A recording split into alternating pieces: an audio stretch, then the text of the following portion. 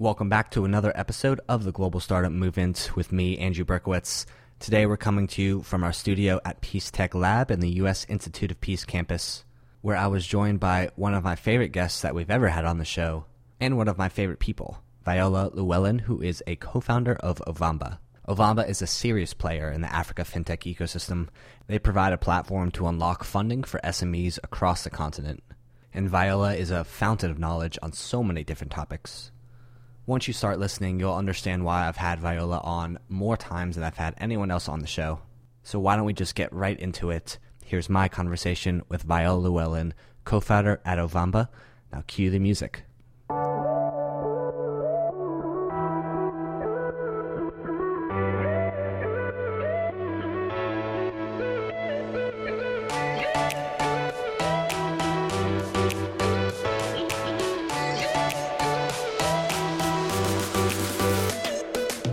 I am in studio right now with Viola Llewellyn from Ovamba, one of my favorite people in the Africa business community. Probably just one of my favorite people, period. I should be the favorite. The favorite, the number one. You're definitely top five. I can't disclose, I have friends and family, all that, but we don't want any hurt feelings. No, we do not. But I'm so grateful you're here. It's good when we can get you away from Cameroon and get you actually in DC. Mm-hmm. That's fantastic. So why don't we start off with what is your title with Ovamba and some of your extracurricular activities outside of that? Extracurricular. Okay. Yes. So I am the co-founder and president of Ovamba Solutions, Inc., and I do have two co-founders, Marvin Cole and Prashant Mahajan.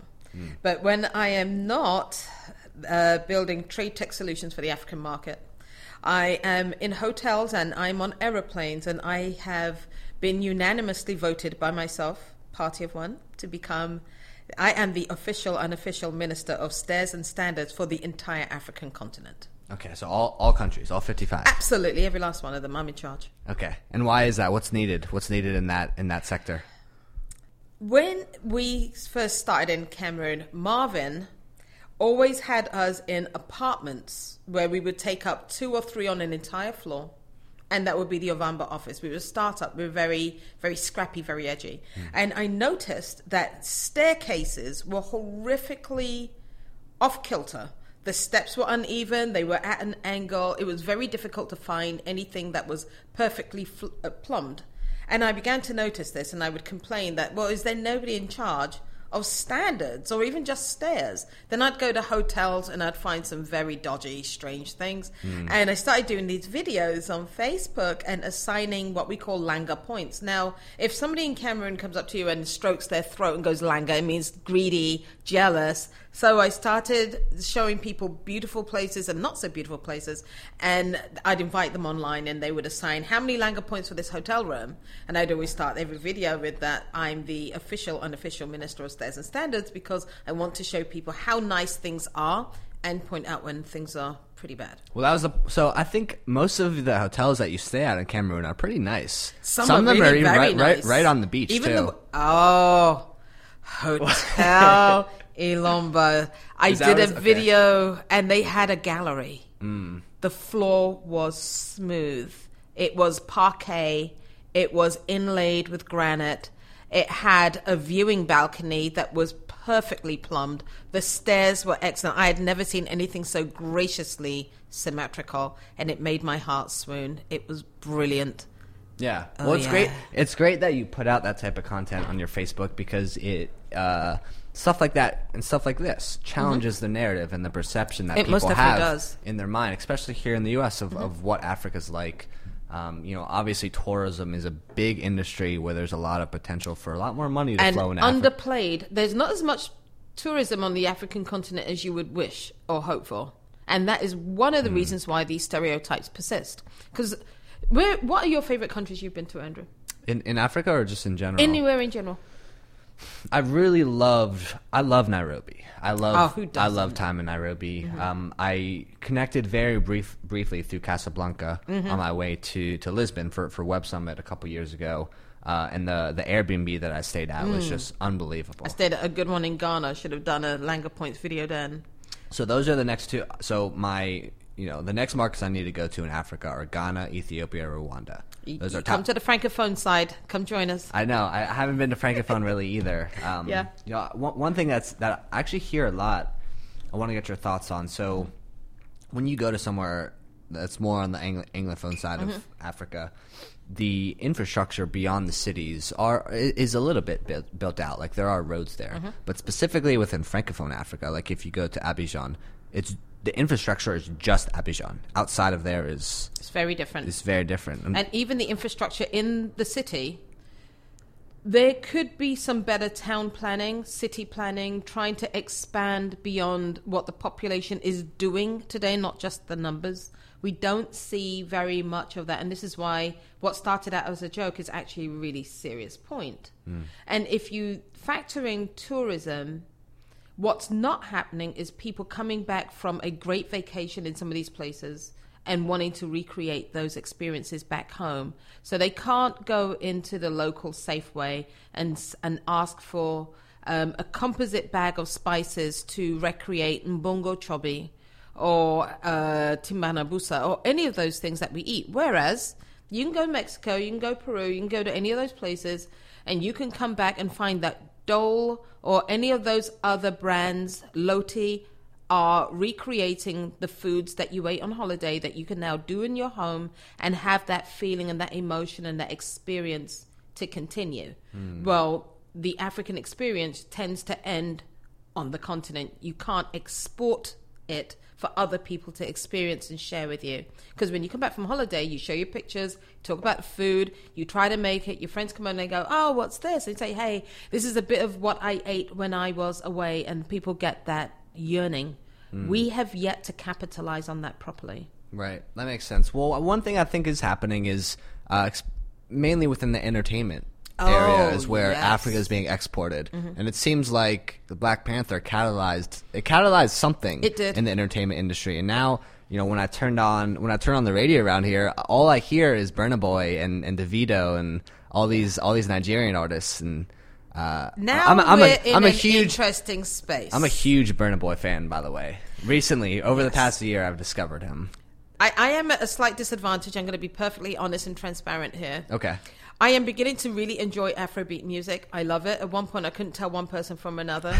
That's because for the longest time, my shameful secret was I was a heavy metal fan, a closet heavy metal freak. And you don't have to be in the closet with that. I am out of that closet. But I'm also, since Black Panther, really begun to enjoy and expand my musical palette. I have even my little cousin Crispy, the Daredevil rapper, would take me to task because he blends a lot of these beats. But the fact is, with Nigerian music, if you go to a Cameroonian party, they're playing Nigerian music. Good as it is, it makes me annoyed because once upon a time we used to say Nigerians had the worst music on the planet, but that continent, that country of human beings has so much chutzpah, has so much passion that they are the lead. They're the lead of anything they choose to put their mind to. Right. Cameroon always had the most amazing music. Now we're emulating something else and forgetting our own diversity and our own roots of music, which is just as good. And I love the blend, and I like the idea of collaboration and cooperation with music. But it's going to be another fighting landscape for the arts as it relates to tunes. Yeah. People don't know Cameroonian music. It's pretty decent. I mean, I wonder it doesn't really seem like another African country has come even close to what Nigeria has been able to do. Yeah, they are the behemoth, and I'm so proud of them. Yeah. Well, I mean, it makes sense with the Nigerian spirit is.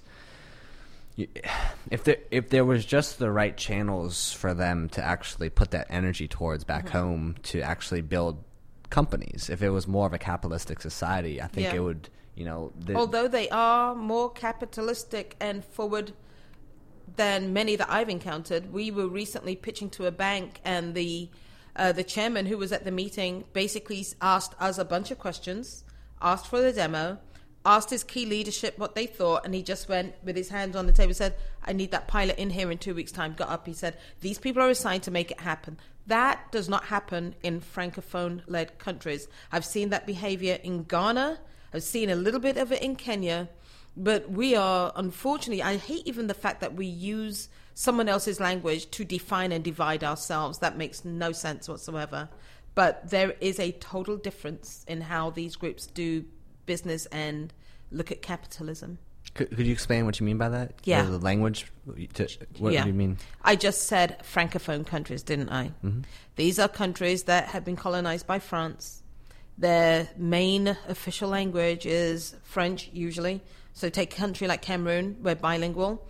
We've got all of these disruptions that are being defined along language lines. But these are not our original languages. These are not our original cultures. Yet we are arguing and fighting and defining ourselves by something that comes from outside. There could not be a more well-architected piece of disruption than bringing in an outside influence to make people divide each other. Senegal, Cote d'Ivoire, all of these other countries where I'm seeing a reduction in French speaking and more people speaking English. And we're supposed to say this is good, and in a way it is. But I noticed when I was in Nigeria and Ghana, in offices, people are speaking their own dialects to each other in business. Blew me away. Because I truly believe that your ability to authentically express yourself in your own native language is a right, and it's a choice. But for some of us, that's not available. We have to use somebody else's language in order to speak to people who look and sound just like us. And I think it's creating a bit of a challenge. But better than that, there's an opportunity here to refine who we are in the modern parlance, and dividing ourselves and understanding our ethnicity based on these other language structures, I think is becoming problematic. Interesting. And do you think tech in this modern day startup movement in Africa is a channel for that to happen in the Francophone countries? Because one thing is that, you know, Francophone. I think it was you that told me this quote where it was like the problem in Francophone is people don't have this mantra of ask for forgiveness, and you know, they want to ask for permission before they do something, right? And that's a part of the culture that needs to go away if there's going to be a thriving startup culture. You know, startups by their very nature are seeking to insert themselves into a space that previously didn't have anything like them. And if you want to call it disruption, that's good. I was in Istanbul last week and had breakfast with a lady yesterday morning who was explaining to me that in the Turkish language, the word disrupt means destroy. And she was arguing that from the tech standpoint, it's not about that. It's about changing the existing order the way it is in order to bring something new that will improve. Now, in these parts of the world, the idea of needing to ask permission is really because autonomy is frowned upon. It's very difficult to disrupt an incumbent. New ideas that come from the youth are difficult when the leadership is twice your age. And even the French language itself makes it very hard to quickly transmit ideas and create lingo as you go along. It's easier in English, and it's easier to do business in English. So I think that there are some inherent disadvantages, but I'm seeing the tech startup space with the youth coming up with new ways to do things better. And for them, the struggle is real. It really is real, but there's some phenomenal successes. Yeah. Yeah. Well, I think, you know, one thing you just said there is has been translated into the fintech ecosystem, where it hasn't been a narrative.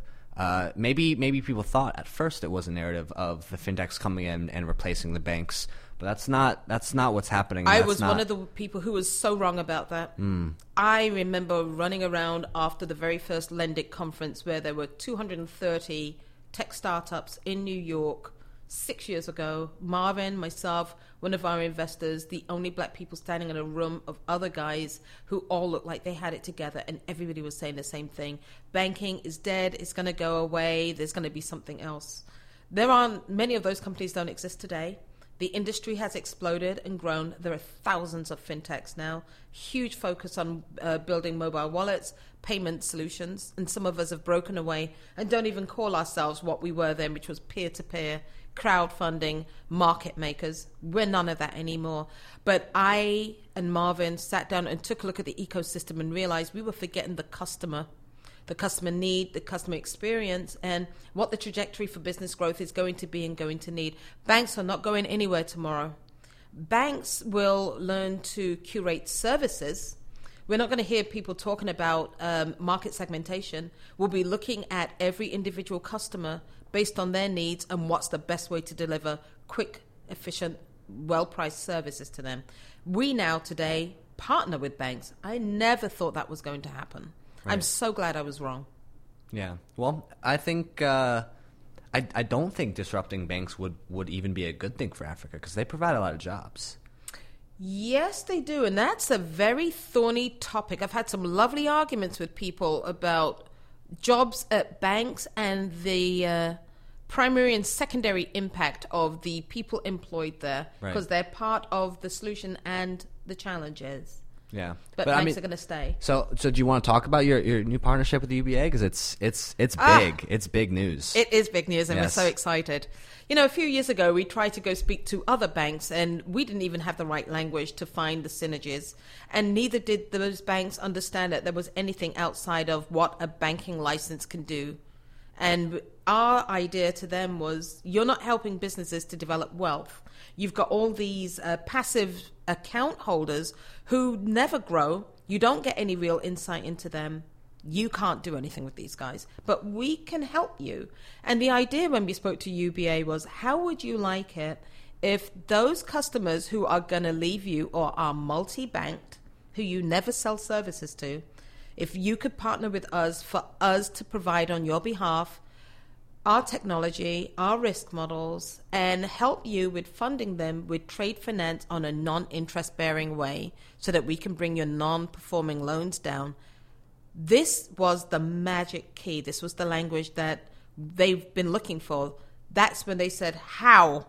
I said, it's going to cost you very little, but you're going to get more than your current 11% share of wallet, and your customers are not going to leave, and we'll train your RMs, and we'll make the technology available. They did a great job of reviewing it, and they said yes. And so we're very excited. Yeah.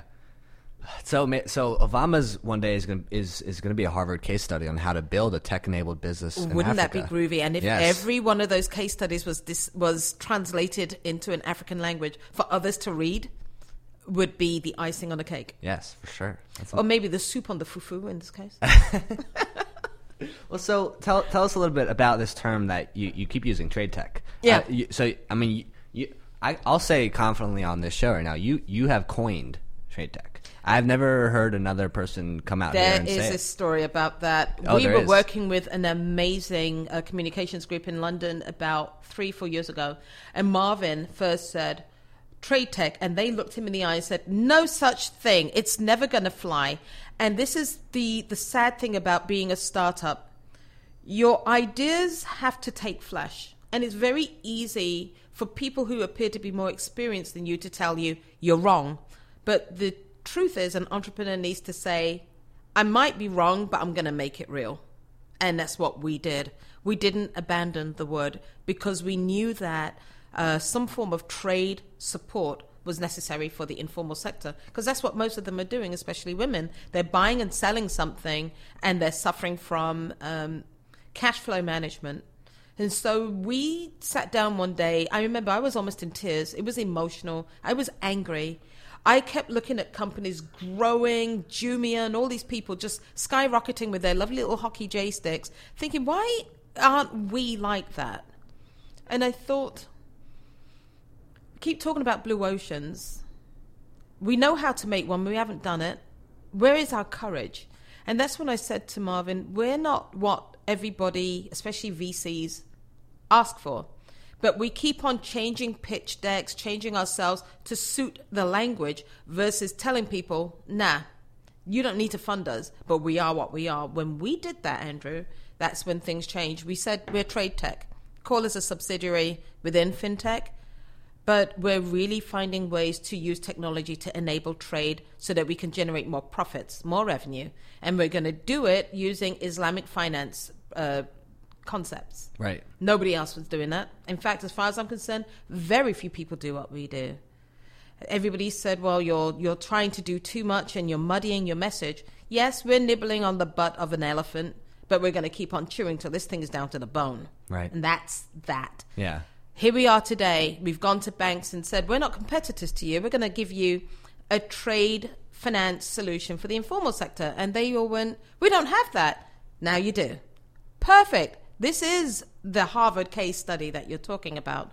How can we find a new way to make money available without lending? It sounds like some sort of a trick, but it isn't.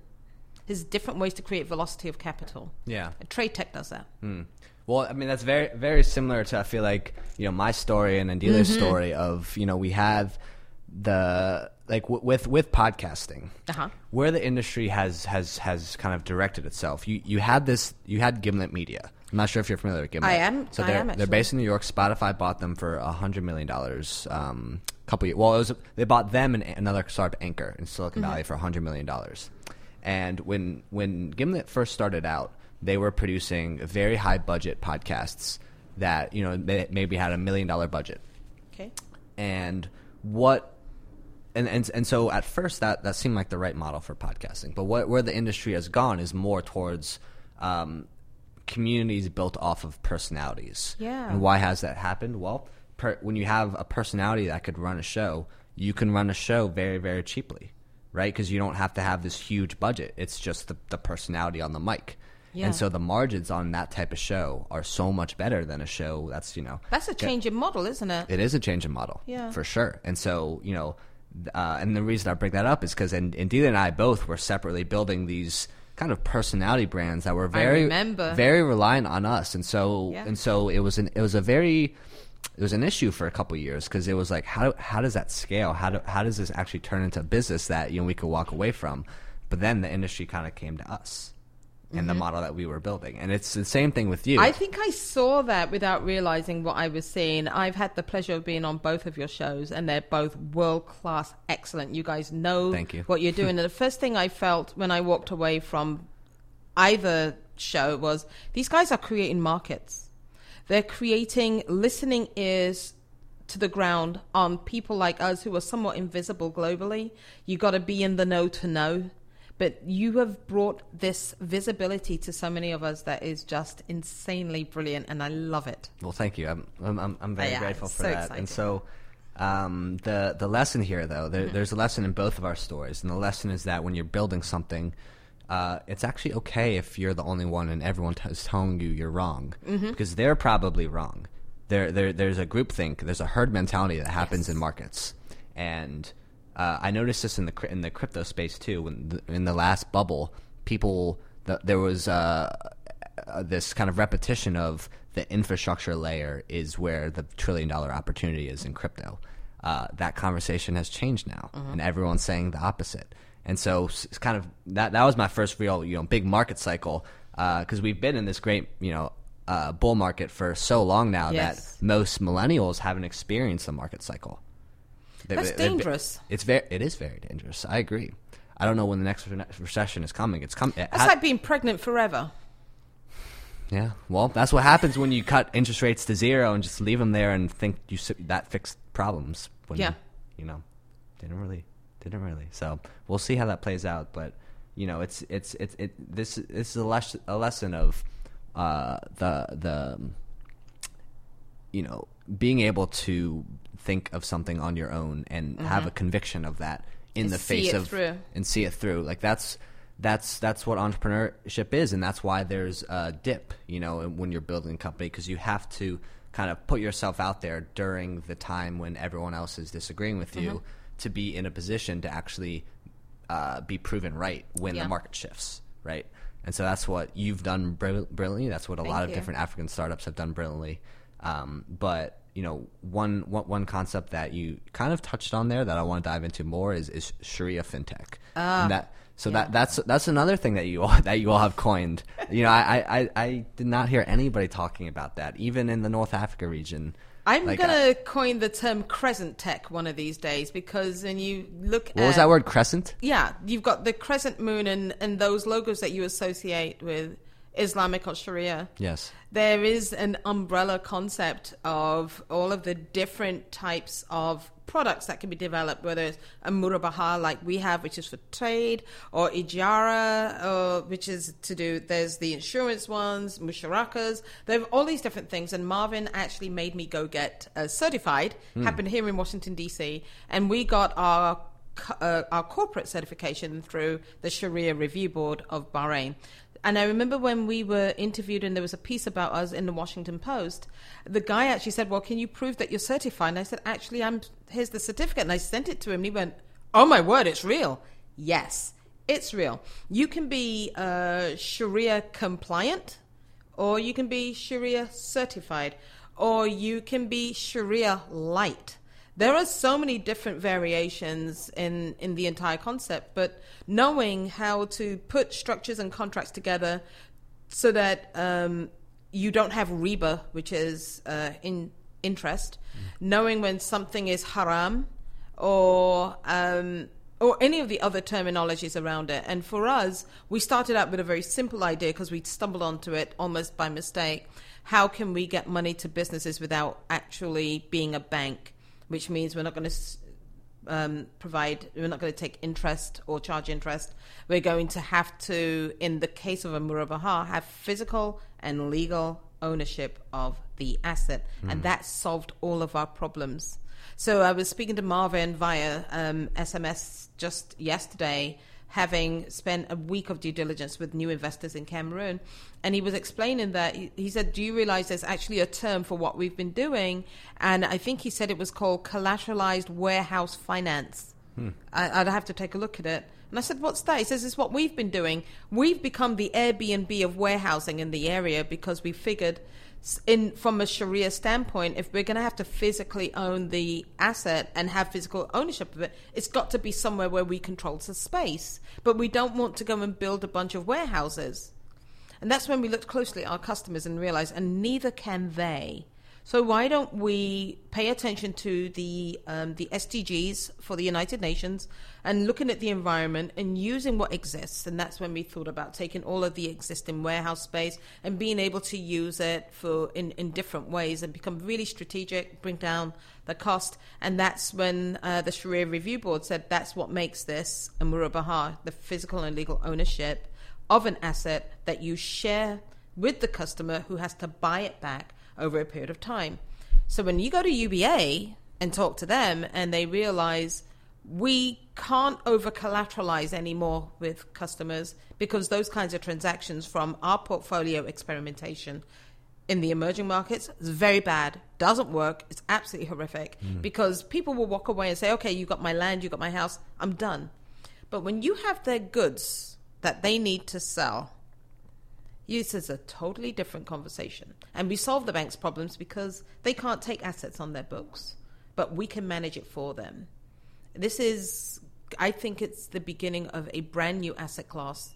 And there will be individuals that will sit around trying to value that market, which is somewhere around about 2.3 trillion for trade. Wow.